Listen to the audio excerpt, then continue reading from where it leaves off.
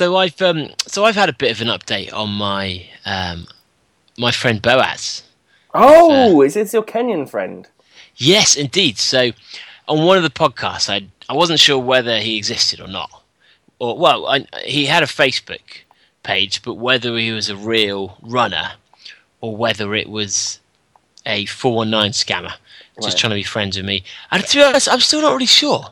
But I mean, how do you qualify?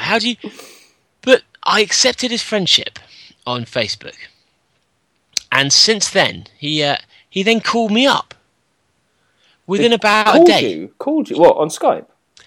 On my mobile. What? On my UK mobile. Who calls people up like that? I've no idea. I didn't even know I had my mobile available. Guess I do on my profile. But so he then called me, and I couldn't understand who it was or what they were saying. So I was like, hello, what? And I just couldn't understand what was going on. So he hung up. So he then messaged and say, "Hi, I am an athlete from Kenya. I trained for marathon. I'm the one who called you right now." That's all he said. Right. So I was like, "Hey, Boaz, man, how you doing? How can I help?" And he's quite a nice guy. He's like, "Just greetings, my brother." And since then, he just says, "Hi, David." Then he won't say anything. Then I'll say a few days later, "Just come back from 12-mile run." I'll then say some stuff. And I can't figure out if I'm grooming him because I'm trying to get something interesting for the podcast, whether he's actually grooming me by trying to set out this relationship between us over the long term so he can then ask for money, or I have no idea. I don't know how these things work. But he's said, I mean, I'm happy to go along with it until he asks for money, or he turns up in London. Yes, that's what's going to happen. That could happen. But thing is, he's said at the moment he's trying to improve his 10K target time. Yeah. To under 28 minutes, which is insane if that is true. Oh my God. And I'm beginning to think it might be true. I just don't know how I know though. And he trains with, who did he say he trained with? Wilson Kipsang. What? Yeah. The former marathon record holder.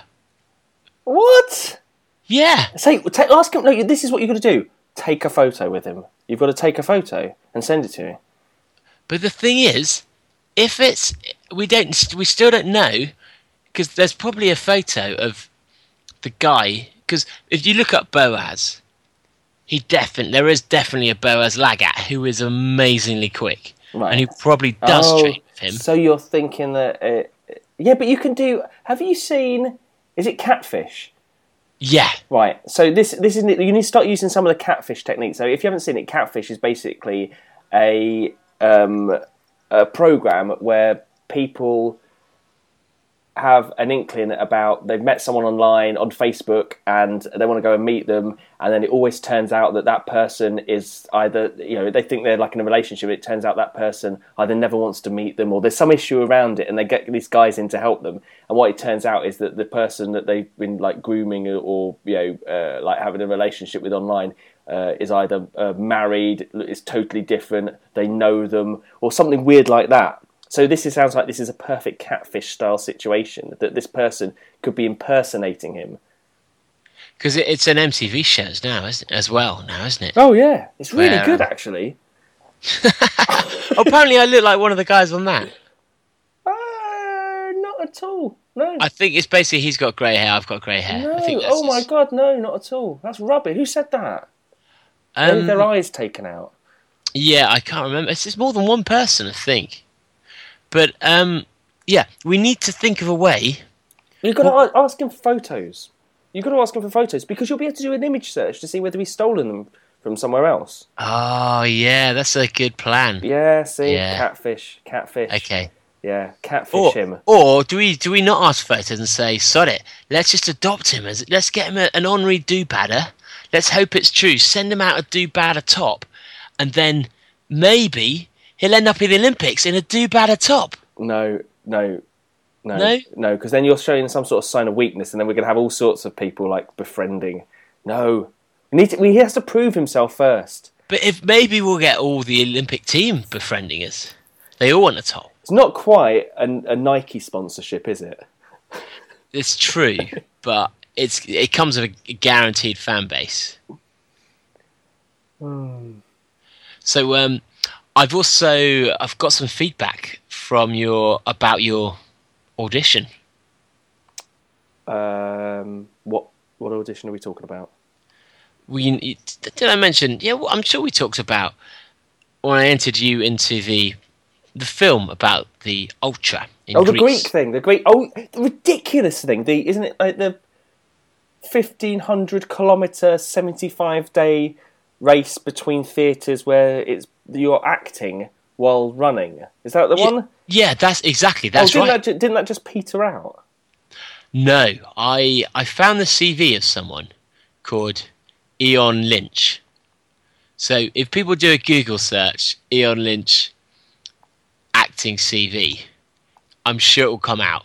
Right. So I then I changed his photo and his name, put your photo in, changed the details of his agent to mine.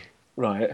He's and sent it off, and they liked it. Then they were asking about your ultramarathon credentials. Yeah. And that was the trouble. Having lied about your acting credentials, I was then suddenly faced with this situation like, actually, I'm probably going to have to lie about your ultra credentials because I'm not sure they're going to take you as a serious ultra runner based on your times and things. But I kind of sent in the races you'd done without saying the times. Yeah. And they rejected you. They rejected me? Yeah. How bad is that? They rejected me? Yeah. What, because I wasn't quick enough? Actually, I mean, they said you hadn't done enough stage acting. My God, what sort of people are you looking for? I don't understand. They're looking for like an ultra runner who's also a stage actor. Yeah, I mean, how many of them are there that they can afford to turn down someone who's clearly done 100 milers? And this guy's CV is pretty long. I'm not saying it's good, but it's pretty long. He's done a lot of stuff. That's amazing. Yeah. I wondered why I was getting loads of Greek people friending me on Facebook. I can't understand what it says on their profiles because it's all in Greek. Have you accepted it? I've accepted a couple of them, and then I realised what's the point, so I stopped accepting them. And did they message you? No one's messaged me. I don't know what they do. I can't read their profiles. Okay. I'd have thought they'd have. I mean, as a stalker myself, quite often, as soon as someone's accepted my friendship, that's when you send them a message that you've asked them to be friends with in the first place. Yeah. Yeah. Do you think they were checking up on you to see if you were an ultra runner or see if you were an actor or? I think that, or maybe they were checking. Wait a minute. You didn't post any of this, did you? Did we post anything? That's the problem. Did we post anything funny about it when they must have realised it was a... No, I don't think we did. No, I don't think we did. This was, and it was all done from an email address I created just for you. They couldn't have traced it back. And it was really well photoshopped. And I don't know how I mean, maybe they'd have done a search to see if you've actually acted in these things, but I just don't think there's information out there about... No, of course there isn't. Yeah, I know all these sort of things. You can't... Yeah, I'm sure you wouldn't be able to check it. The problem is, I think my name is quite unusual in the sense that there aren't any other Jodie Rainsfords. You type Jodie Rainsford into a Google search, it's pretty clear that I'm not an actor. Do you think, because so many actors have jobs on the side, and a lot of friends of mine who are actors, yeah, they work in sales, or one of them works for Yellow Pages, and unless you actually make it, you can't afford to. No, that's act. right. That's right. You do lots of other things. And so your internet presence is probably going to be a lot of non-related work. Yeah, but you'd expect it to be at least one thing related to acting. That's true. At least one acting profile. I don't know. Mate, I feel quite bad. I've been rejected now. Rejected from something that I never wanted to get into. You've made me feel quite sad. Apply again. I don't know. I don't want to get rejected twice. So we've been rejected by the running awards. Rejected by the ridiculous. Oh, you've been rejected by. Well, you haven't. You've rejected one bunny boiler, and then the other one rejected you because you won't pay. There's a lot of rejection in this episode, isn't there? A lot of rejection. Oh, we need some love. Oh, go on, let's have some love. Okay, let's go. Let's talk about love then. We've had some letters. Oh, have we? Yes. This is always a good one. Okay, this one. What I'll do. This one will make you feel better about yourself because you can answer this with great knowledge. Okay. Running etiquette. Running etiquette. Okay. By James K. Butt. Dear Jodie and Dave, I'm a relatively new runner, having started in midsummer 2015 and starting to really enjoy my runs, but I'm a little confused as to the etiquette required when passing another runner. What I mean by this is that when, say, you're walking your dog, it's acceptable for you to quickly nod your head, say good morning or good afternoon, and carry on, and this could be done to both men and ladies without repercussion. But when running, it seems that guys are happy to raise a quick hand to gesture hello as you run past. Everyone usually has headphones on, so there's little point in saying anything else.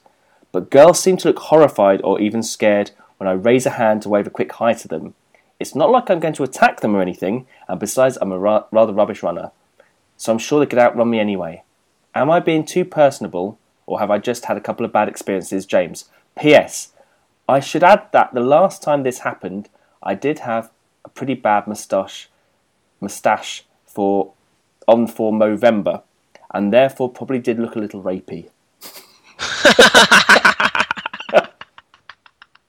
I love the way it just throws that in there at the end. Well, okay, there's a couple of things here, and the runner's nod is a very important, very interesting thing. Okay, the first thing I would say though is I've never raised a hand to say hello to anyone when you're running. Have you? Raised a hand. Ooh, I have to friends who they're far away. Yeah, but you're passing. So you're passing someone. You're passing someone. I've definitely done the nod. Yeah, the nod's the thing, isn't it? I've said hello. Yeah. I've maybe done thumbs up to kids, but never. No, I've not waved a hand. No. Maybe the key here is not to use your hands when women are running towards you. What do you think? Do you think is there a chance that he goes running with a knife in his hand? I dress up as Ghostface, and people just seem to react badly to it when I run around. I don't know why. Who's Ghostface? From Scream. Oh, okay. I thought you meant the rapper. So why did you dress as? Why did you black up? I dress up as Jimmy Savile when I go running, and for some reason, it has a really negative effect with people. Well, you'd probably get offered lifts by the London Marathon organisers. There's a lot. Actually, this is a really good thing because there are some people who are friendlier than others. I think when you're out running, I think this is different because when with different levels of runners, I always think, I don't know, I think the more serious a runner is, or they look more serious, the less likely they are to give you a nod. I think that's true. Oh, do you think so? Absolutely. Absolutely. Oh, I don't know. Don't know. I'm not sure about that. Oh, yeah. I think it's like for like. What do you mean? I think in the same way... like my black friends, they give a nod to the black guys. They're like, yeah, we're black guys. If I see someone who's a pretty good runner and I give them a nod, they give me one back because they think I'm going, hey, you look like a pretty good runner. And they go, yeah, I'm a pretty good runner. You look like a pretty good runner. Thanks, buddy. Hey, buddy. I think there's that whole... you in the same way VW cars beep each other. VW won't beep it. Yeah, they do. They don't beep each other. No, they don't. That doesn't happen. You flash. No, you don't. Do. No one does that. Or minis. Minis. Yeah. No one does that. Or 2CVs. No one does that. That doesn't happen. They do, absolutely. I used to have a 2CV. Oh, I bet. And if you ever saw one, it was so exciting. Oh, Jesus. It genuinely is so exciting. You're like, oh, it's 2CV. You're like, beep, beep, beep. They'd love it. They would absolutely love it. Right, so I would say ultra-wise, because the thing is when you are training for ultras and stuff, ultra runners look like ultra runners. You can tell because they're normally carrying around, They look miserable. They don't look miserable. Oh, they do. What are you talking about? Ultra runners never look miserable. Oh, are you kidding me? What are you talking about? That's madness. Yeah. I'll tell you, the most miserable people are like people that do it. Yeah, obviously they're doing some sort of serious like training or whatever, and they're the miserable one. The ultra runners always. The thing is about ultra runners is that you can meet someone, and you'll stop and actually talk to them properly, like have a proper conversation with them, like even though you're on a training run, because you're not. You're on like a massive long run. You're like, oh yeah, how many miles are you doing today? Yeah, 30. How many are you doing? 35 or something like that. You can have a proper chat with them, and it's really easy to identify them because they've normally got 12 water bottles and like four caps on, and bloody compass and everything else. Just the runner's nod thing doesn't really work for. I don't know. Well, it does. It does outside of London. It depends. If you're running down a country lane or you're in a field in the middle of nowhere, it always works. Yeah, no, that's true. That always works. Yeah, it's like when you're hiking, you always say hello to anyone. And I tried to get it in my local park, Clissold Park, because the first time I did marathon training, I injured my leg on a long run while I was 8 miles from home, and it started raining. Didn't have my oyster card, and I had to walk back 8 miles in the rain. Yeah, it's pretty miserable. So I then decided I'd just do all my long runs in the local park, which was 1 mile loops. Oh my God, really? Yeah, it was pretty soul destroying, but I figured if I get injured again, I could just walk home really quickly. And I then decided, right, I'm going to turn Clissold Park into the friendliest park by saying hello to everyone. And after, because you get some people who come in and do maybe a 10k, 6 laps. Yeah. That means they're gonna pass you 12 times, and every single time I go, hello, hey. Oh my hey, God, that's like, hey. but that's the work for a British person. That's like the worst thing ever. It's the awkwardness of having to say hello for the second time. But sometimes, but some people would be, and I do agree with this. And I don't know. I mean, our lady listeners. Is it the same for you? Do you find that? Do you try and say hello to anyone? And if you do, is it the female runners who are less likely to say hello? But I found that I'd sometimes instantly I'd say hello, and some of the guys would be. You could see they'd react to go, "Oh, he just said hello to me," and they were like, "Oh, hello." And they'd be like, "Brilliant, guy said hello to me, brilliant." I'm saying, but and even you can tell on the next lap when you're coming up to them, they're already excited about it. They're looking forward to it. They're like, I reckon I'm going to pass that guy again. Is he going to say hello again? And then you can see that look in their eyes. You'd be like, hello again. And so about 4 or 5 times in, it becomes your thing. It's suddenly this great thing. And there'd be some females who wouldn't say hello the whole time. There'd be some who after 2 would realise this is what I'm doing. And so then they start doing it. And then they'd warm to it. And I hoped that over the course of my marathon training, which is... I mean, I didn't do this from the start, because I did do 1 mile loops from the start, but I probably had a good 10 weeks in there. And 10 weeks of every Sunday for 2 to 3 hours saying hello to every single runner. I hoped I'd have this trickle-down effect where they'd think that's what everyone does in Clissold Park. So then, even when I wasn't there, they'd be running rounds, and they'd be like, hello, and it would happen, and it would just take off. But no. Oh, I thought that was going to have a good ending. No, not at all. I don't know. The thing is, I'm pretty friendly when I'm out running, and I'll like nod to people and stuff. Unless someone looks like they're really serious and they're trying to go for it. Yeah. In which case, you clean it because I'd never have my headphones on, so for me, I can say hello and stuff like that, and it's not a problem. But yeah, there's something about saying it to girls and for it not to be threatening, especially like you're running in parks and stuff like that. But the thing is, you're dressed as a runner. You think if you were going to be like a perv, you'd probably be in something, probably not fluorescent running kit. Yeah, running with a water bottle and it's everything about. Yeah, no, I used to, but the thing is, it does. People running towards you I've had experiences where people who aren't running have reacted badly to having someone running there. Yeah. Like when I lived in Colchester, I used to go out running and it was dark and it's dangerous around Colchester, you see, that's why. Yeah. It's the hood. It's the squaddies. I was running around Colchester and it was dark and I was running, and it's difficult because someone hears all of a sudden the tap tap coming from behind them when it is. Yeah. And I was running past this bloke and he obviously shat himself and swung his shopping at me and hit me with his shopping. Whoa! Yeah. And what did he do when he realised you were just running? It was really apologetic. But his shopping was like made up mainly of cans of lager. So he basically, who's the daddy now? But I find if people are on their phone, so they're not really listening, and then they suddenly hear you next to them, that's when they shit themselves. Yeah, that's the thing. You have to be really careful when you're running. I think definitely running behind girls and stuff like that. I know it just sounds incredibly sort of sexist, but I just think what would if you hear someone coming up behind you and it's dark, it must be frightening. So I try to make as much noise as possible. Which is how do you make your noise?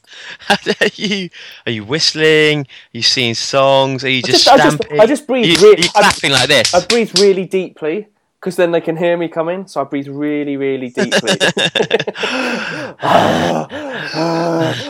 Yeah, I always find that's the best way. No, but do you make the wide load noise? Beep. Beep, beep. I tell you what I don't do, which I hate. To the left. To the right, or someone says that. I hate it when people say that. To the left. Oh, you're coming through so quickly that you can't just say excuse me or something. Coming through to the left. But sometimes you have to. Knobheads. But do you not find that sometimes when if you're overtaking someone, instead of them walking normally, they just start swerving everywhere? Yeah. Do you think if you walk normally, that makes perfect sense. But then if you've got someone like me who can't tell their left from their right, they go to the left, and so you go, oh, I'm going to go to the left now. Does that mean you're going to the left? I've never agreed this etiquette with you, so don't talk to me like that. It's like people that ring a bell on a bike. That's offensive. So you think I should, from afar, go, I'm overtaking to your right? Like that? Yeah, that's better. Okay. But the thing is, if you've got headphones and stuff, I don't know. I think we need our females. Time Bridge Group 5 weighed in on this. Yeah, what's the best way? How do you feel not to mention? Because that's a good question. And do you have the same thing? Do you find when you're friendly to people, or are you not friendly to people because you think this guy's going to think I'm hitting on him? He's then going to run next to me and go, "Oh, hello, where are you going for a run for?" To be fair, that's probably what most blokes would think. Girls smiling at me. I'm in there. Blokes are knobheads like that, generally. In fact, when you say you talk to other ultramarathoners, is that what happened? A girl was running, she smiled at you, and then you made her stop and chat to her? No, how many times? The thing is, if you're running, if you're in like the ultra kit and stuff, I've just stopped with so many people. And in a way, I don't know, it must be a tribal thing, because I've never stopped and talked to other groups of runners. Yeah, I've run with people, but I've always known them. Oh, really? Because London's, it's obviously a big place, but actually, if you're doing a long run, the vast majority of runners will probably go into Hyde Park at some point. Yeah. Because it's quite hard to find a 20-mile loop from London without going off miles or into places. It's quite hard to figure out a nice place where you can't. Oh no, yeah. You don't have to cross roads. When I was like training for them, I was going to like Lee Valley and up by Tottenham and just trying to go any distance in order to try and make the distance, going to places that I'd never been before. Yeah, and so it was the easiest thing is just I run to Hyde Park, I do 2 laps. So you end up with quite a few groups of the different running clubs, like Clapham Chasers come up there and run around there. You'll get, obviously, Serpentine, Heathsiders come in. So it's quite, in fact, this last Sunday, I was running around and met Gemma from Clapham, and she went, Dave, and so I just ran with her, which is really nice. Yeah. So I'd do that. I guess I would stop if it was a really good friend who I hadn't seen for ages and wanted a proper catch up. But then you can do it while you're running. Yeah. As long as you're not, as long as one of you's not trying to smash out tempo or doing intervals or. Yeah. Well, no, that's when I like meeting up with ultra runners, it's normally on a long run or something, so you're going pretty slow anyway at a relaxed pace and everything. So you're probably desperate for a stop as well, and it's a good excuse. Well, you've been out for 6 hours or something. You've not spoken to anyone, so you're just hi, how are you? Yeah, I've been out ages. I've run out of water and everything. Yeah, no, yeah, that's a good one. I think we definitely need some feedback there from the group. And we've also had on the Facebook group, there's been a continuation of our DNF discussion with Steph. Yeah, that's an interesting one, the DNF thing, isn't it? Because it's like there's another side of the argument about DNFing, and that's about the art of making your excuses early. Yeah. And if you really were injured as much as you say you are, then why are you even starting the race in the first place? So shall I read? I'll read what is it? Amy Veronica. The comment that she made that sort of kicked it off. She was just thinking about the DNF chat. I think there's a lot of weird bravado that begins on the start line, involving people having a competition over who is the most broken. Like, oh, I shouldn't really be running. I have no kneecaps, broken toe, plate in my head. I don't know how much of this is to the same tune of, oh, I haven't revised in the queue for an exam at school, or how much of it is, I must finish this race because I paid for it and I'd rather not lose a foot than £70. Obstacle races, I think, are the absolute worst for this. I think genuinely serious runners would have a little more respect for their injured bodies. Something that I've experienced is a DNF because my head simply wasn't in the game. I was not having fun. There was nothing physically wrong with me to prevent me continuing, but I just didn't want to. I don't think we put enough emphasis on the fact that whilst your body must be ready, your mind has to be fit too. I don't think there's any more shame in a mental DNF compared to one where you've pulled for snapping your arm off. I wish more people thought that way. Well, the fact is, I agree with her completely, and especially about OCR versus the difference. Is that true then? Does that happen like in OCR all the time? Oh my god! Yeah, because I mean, when you run generally to be fit or to represent your club, or to get a time, or to meet a challenge. Yeah. OCR is all about tough, or about being able to achieve something. And so therefore, the tied to that is, well, I can't be asked, I've hurt my leg a bit, I just can't be, I don't think it's a good idea to run. That doesn't really fit in with someone who's doing double the dirty weekends. 20-miler with 200 obstacles, or who's doing 4 laps of nuts, as you'll find out through the winter, where hypothermia is a genuine worry and quite a high likelihood. And so it doesn't really fit in with, well, I just can't be bothered to do this today. I'm not enjoying it that much. Because people stake so much pride on finishing some of these races, and the achievement of I'm tough enough. I don't let these things beat me. The whole mentality of if pain is weakness leaving the body, all stuff like that. But the fact she even mentioned the shame of a DNF. Why should it be shame? Why? Oh, it is shameful. Why? Oh, yeah, it is shameful, isn't it? Have we decided, is DNFing bad or not? It's been a while now since I DNF'd. Well, I know. I still don't know what I think about it. We were all in different camps. I mean, Steph definitely would never want to DNF anything, because that's almost her. That's what she's known for. Finishing everything, no matter how hard.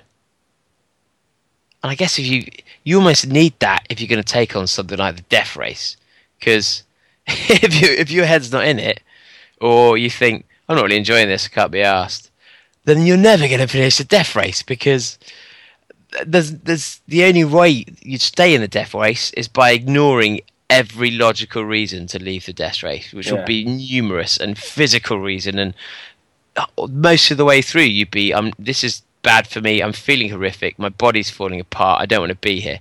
And so to finish that, you've got to have the mentality of no matter what it takes, I'm staying. Yeah.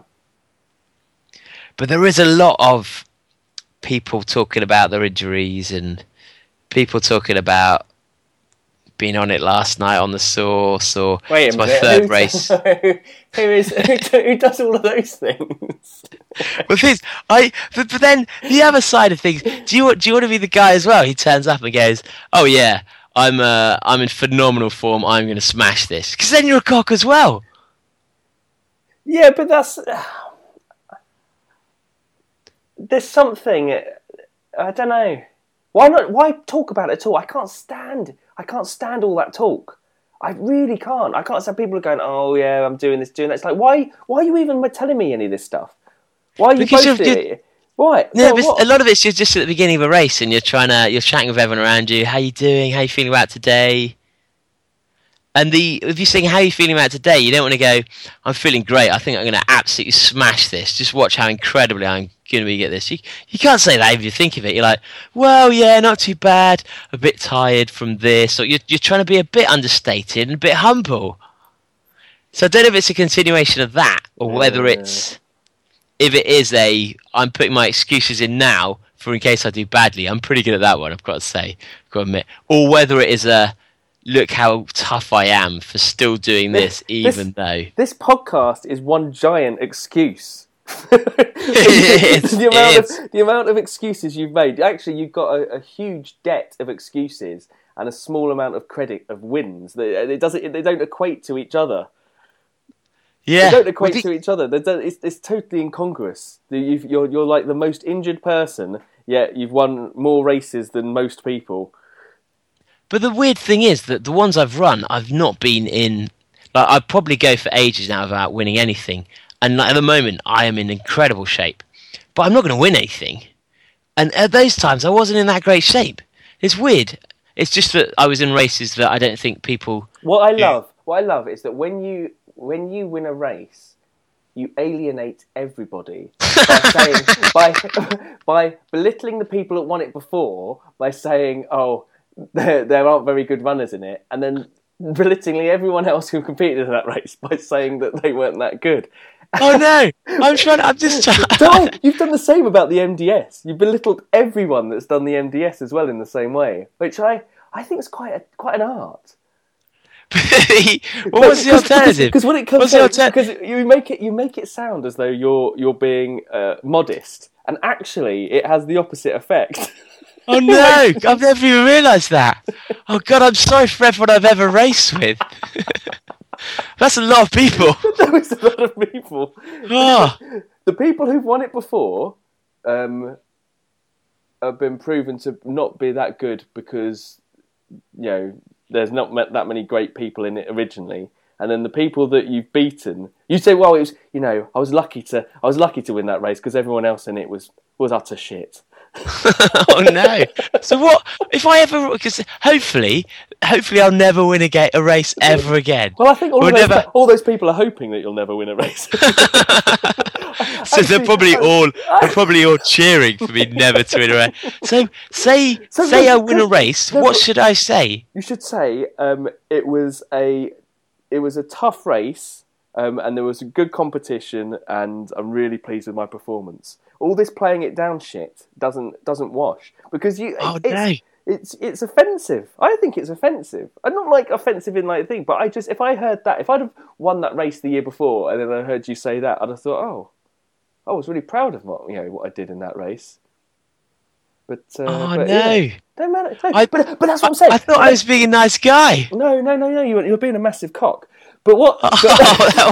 So even when I'm not, so even when you're but the thing is, this is the problem. So you're getting your excuses in by doing it. You're saying those things. Oh, you're playing it down and things like that. But the effect of that really is the opposite, isn't it? Because what you're effectively doing is that you're not respecting the other people in the race, really. So I'm going to do the reverse from now on. You should just come out and go, "Yeah, I'm going to fucking nail this. I am fucking awesome. I'm going to kick the shit out of this course and everyone in it." And then when I don't, I go, "Well, it's because you guys are so good." Huh? Yeah, that's it. Isn't that better? But that's better, isn't it? That's much better. Yeah. Why didn't I think of that? But that only works if you don't win. What happens if you don't win? They think, what a cock. but then they'll go, but he's got the confidence. That's why. That's why he's won. That's he's why. Got the confidence. He's the special one. He knew from the start, and they think, maybe if I was more of a cock, I'd have won. Yeah, that's it. You have to trick people, you have to trick everyone else into being a cock. That's the key. That's the key to running. You have to trick everyone else into being a cock. Okay. You thought running was about actual running, but it's not at all. There's this. Oh no! I play so many mind games. Careful interplay of everything else. No, I played mind games the whole way. I do the opposite. I say, I'm going to do really badly in this race. I'm probably not going to finish it. I'm going to probably come in last. I'm going to probably take 6.5 hours and stuff like that. But that's all true. But the thing is, I live up to it. Oh no! Oh God! I genuinely feel really guilty and bad now. Oh well, Oh, you don't feel sorry, everyone. bad at all. Sorry. Oh, but it's just more that I'm aware that I'm a cock for about 60% of my life, and I was thinking, but this 40%, I'm really humble. I'm a really nice guy. No, I'm an even bigger cock. I'm like a cock to the cock to the balls and back again. Oh wow, 100% cock. 100% cock. Yeah. Yeah, it's like your dating history, isn't it? Anyway, so but the discussion went on. Other people chipped in with some good comments, I thought. Yeah, they did. So here's some of the other comments. From Andrew Bolly Palmer. I think our ACR crowd regularly forget just how tough these races are on our bodies. It's a full body workout with opportunity to smash yourself around every corner. Add it to cold water, we have a recipe for injury, especially if you don't train or rest and recover. Like I do. Oops. Haha, still have a shoulder injury from the World Champs, but I haven't raced much. I had a DNF on a half marathon a couple of years ago as my head wasn't in it. Training was spot on and I could have probably got a PB, but I was grumpy and even Laws wouldn't play ball, so I pulled up at 5 miles and headed back home in a bigger grump. But once you fail once, you find it's not so bad. That's relevant to you.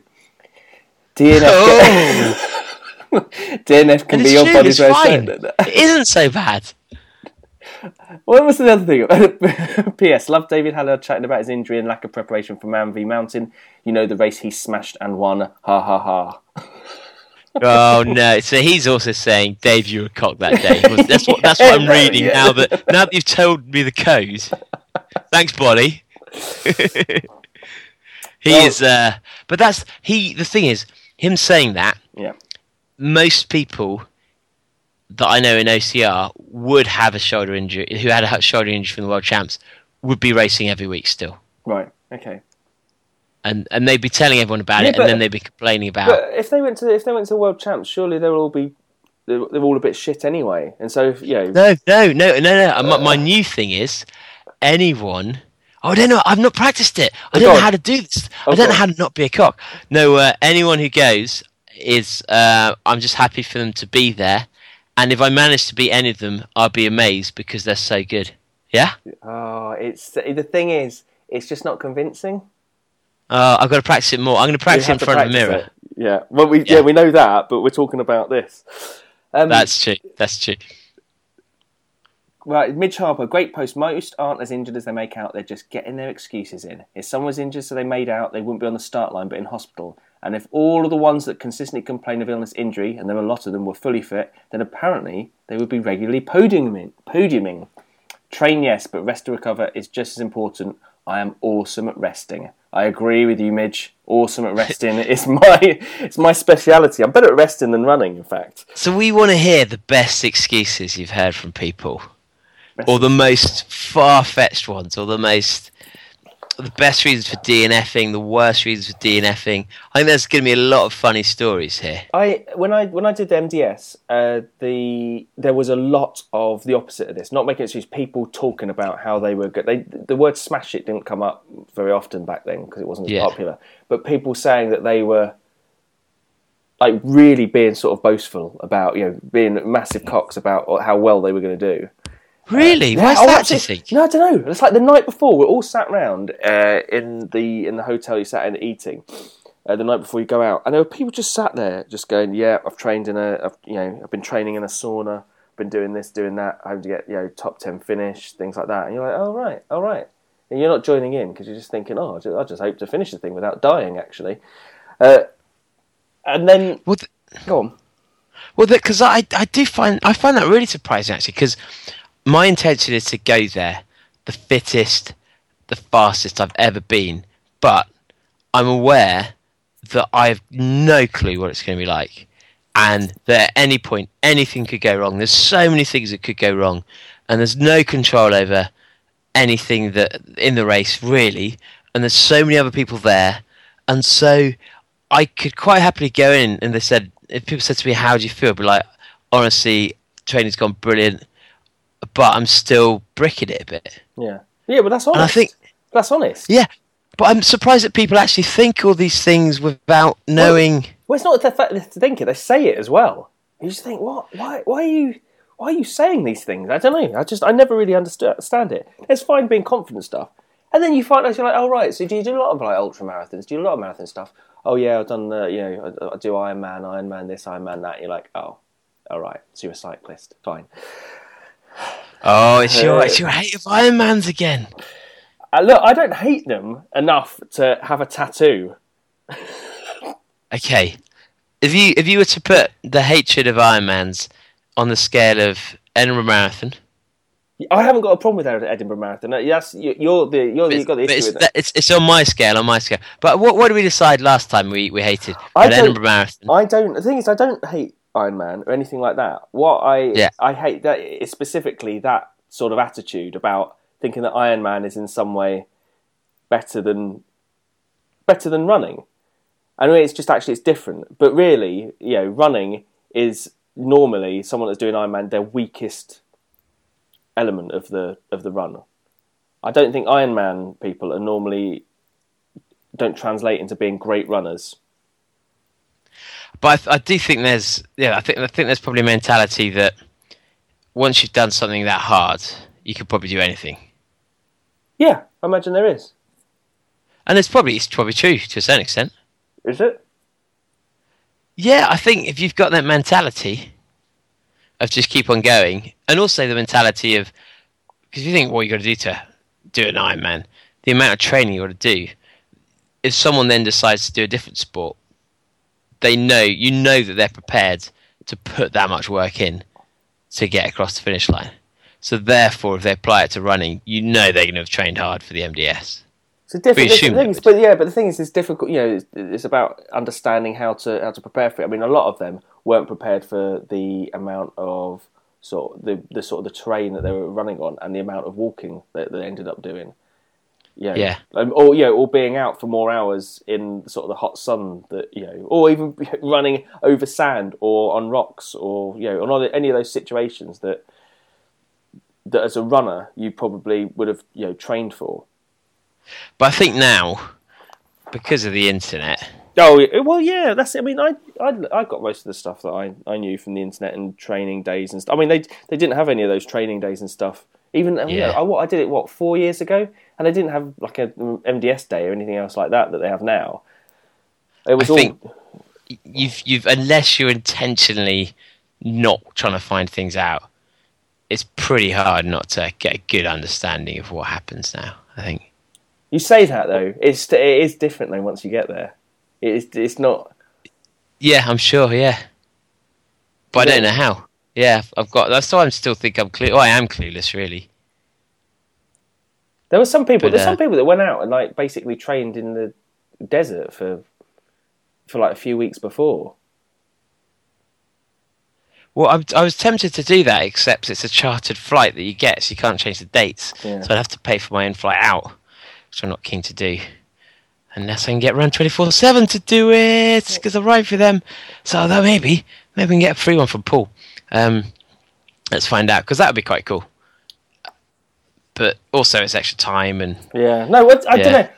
I had it down. The thing is, I looked at the MDS differently from the way that you're looking at it. I looked at it as I it was something that I wasn't sure I could do. Not that many people, it wasn't that popularly talked about as much. Even a few years ago, I read about it in a book, and I didn't know anything about ultra running or anything like that when I heard about it. And I honestly thought it sounded the hardest thing you could ever do.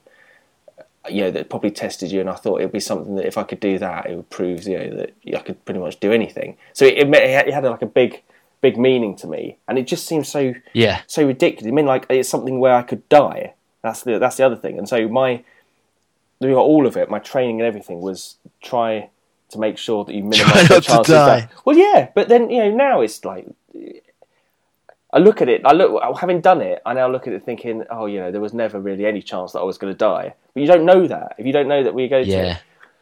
And then, but I think of people going this year, I've probably got the highest chance of not finishing out of people going. Well, there's a lot. The thing is, I was in a tent with a load of people who were really quick, but most of them ended up on drips because they pushed it. And it's about knowing what you can do in that heat. So. Yeah, and I think that's a real risk for me, is that I will go as hard as I can, and it's how do you go as hard as you can without blowing up? Yeah. Anyway, we've totally diverged off the... We have completely. Just like having a chat generally about... I think we need to end that there, because we've actually got so much feedback stuff. We're going to have to record another episode about this. But keep it coming, guys. We love it. It's so good. Just start sending us stupid challenges. Give us your thoughts on best excuses, worst excuses for DNFing, and get tweeted to the Running Awards. Get some hackers on our side. Oh, and we have to mention one specific challenge for you. Now, if you've been listening to the 12 Days of Bad Boy Christmas, you'll know that the very first one is one ship marathon called Edinburgh. Now, it's effectively a 20-minute review of Edinburgh where David spells out everything that he doesn't like about it. And, from listening to David, it's pretty obvious why you feel that way. We wondered whether it would be interesting to try and goad Edinburgh into actually sharing this or retweeting it. So, if possible, we thought, is a challenge for you do-badders. If you've got a Twitter account, put on Twitter and copy the episode in and put, great review of Edinburgh to listen to. Listen to this, this cracking view on Edinburgh. Make it sound really positive, and then we can see if we can get Edinburgh Marathon to retweet it.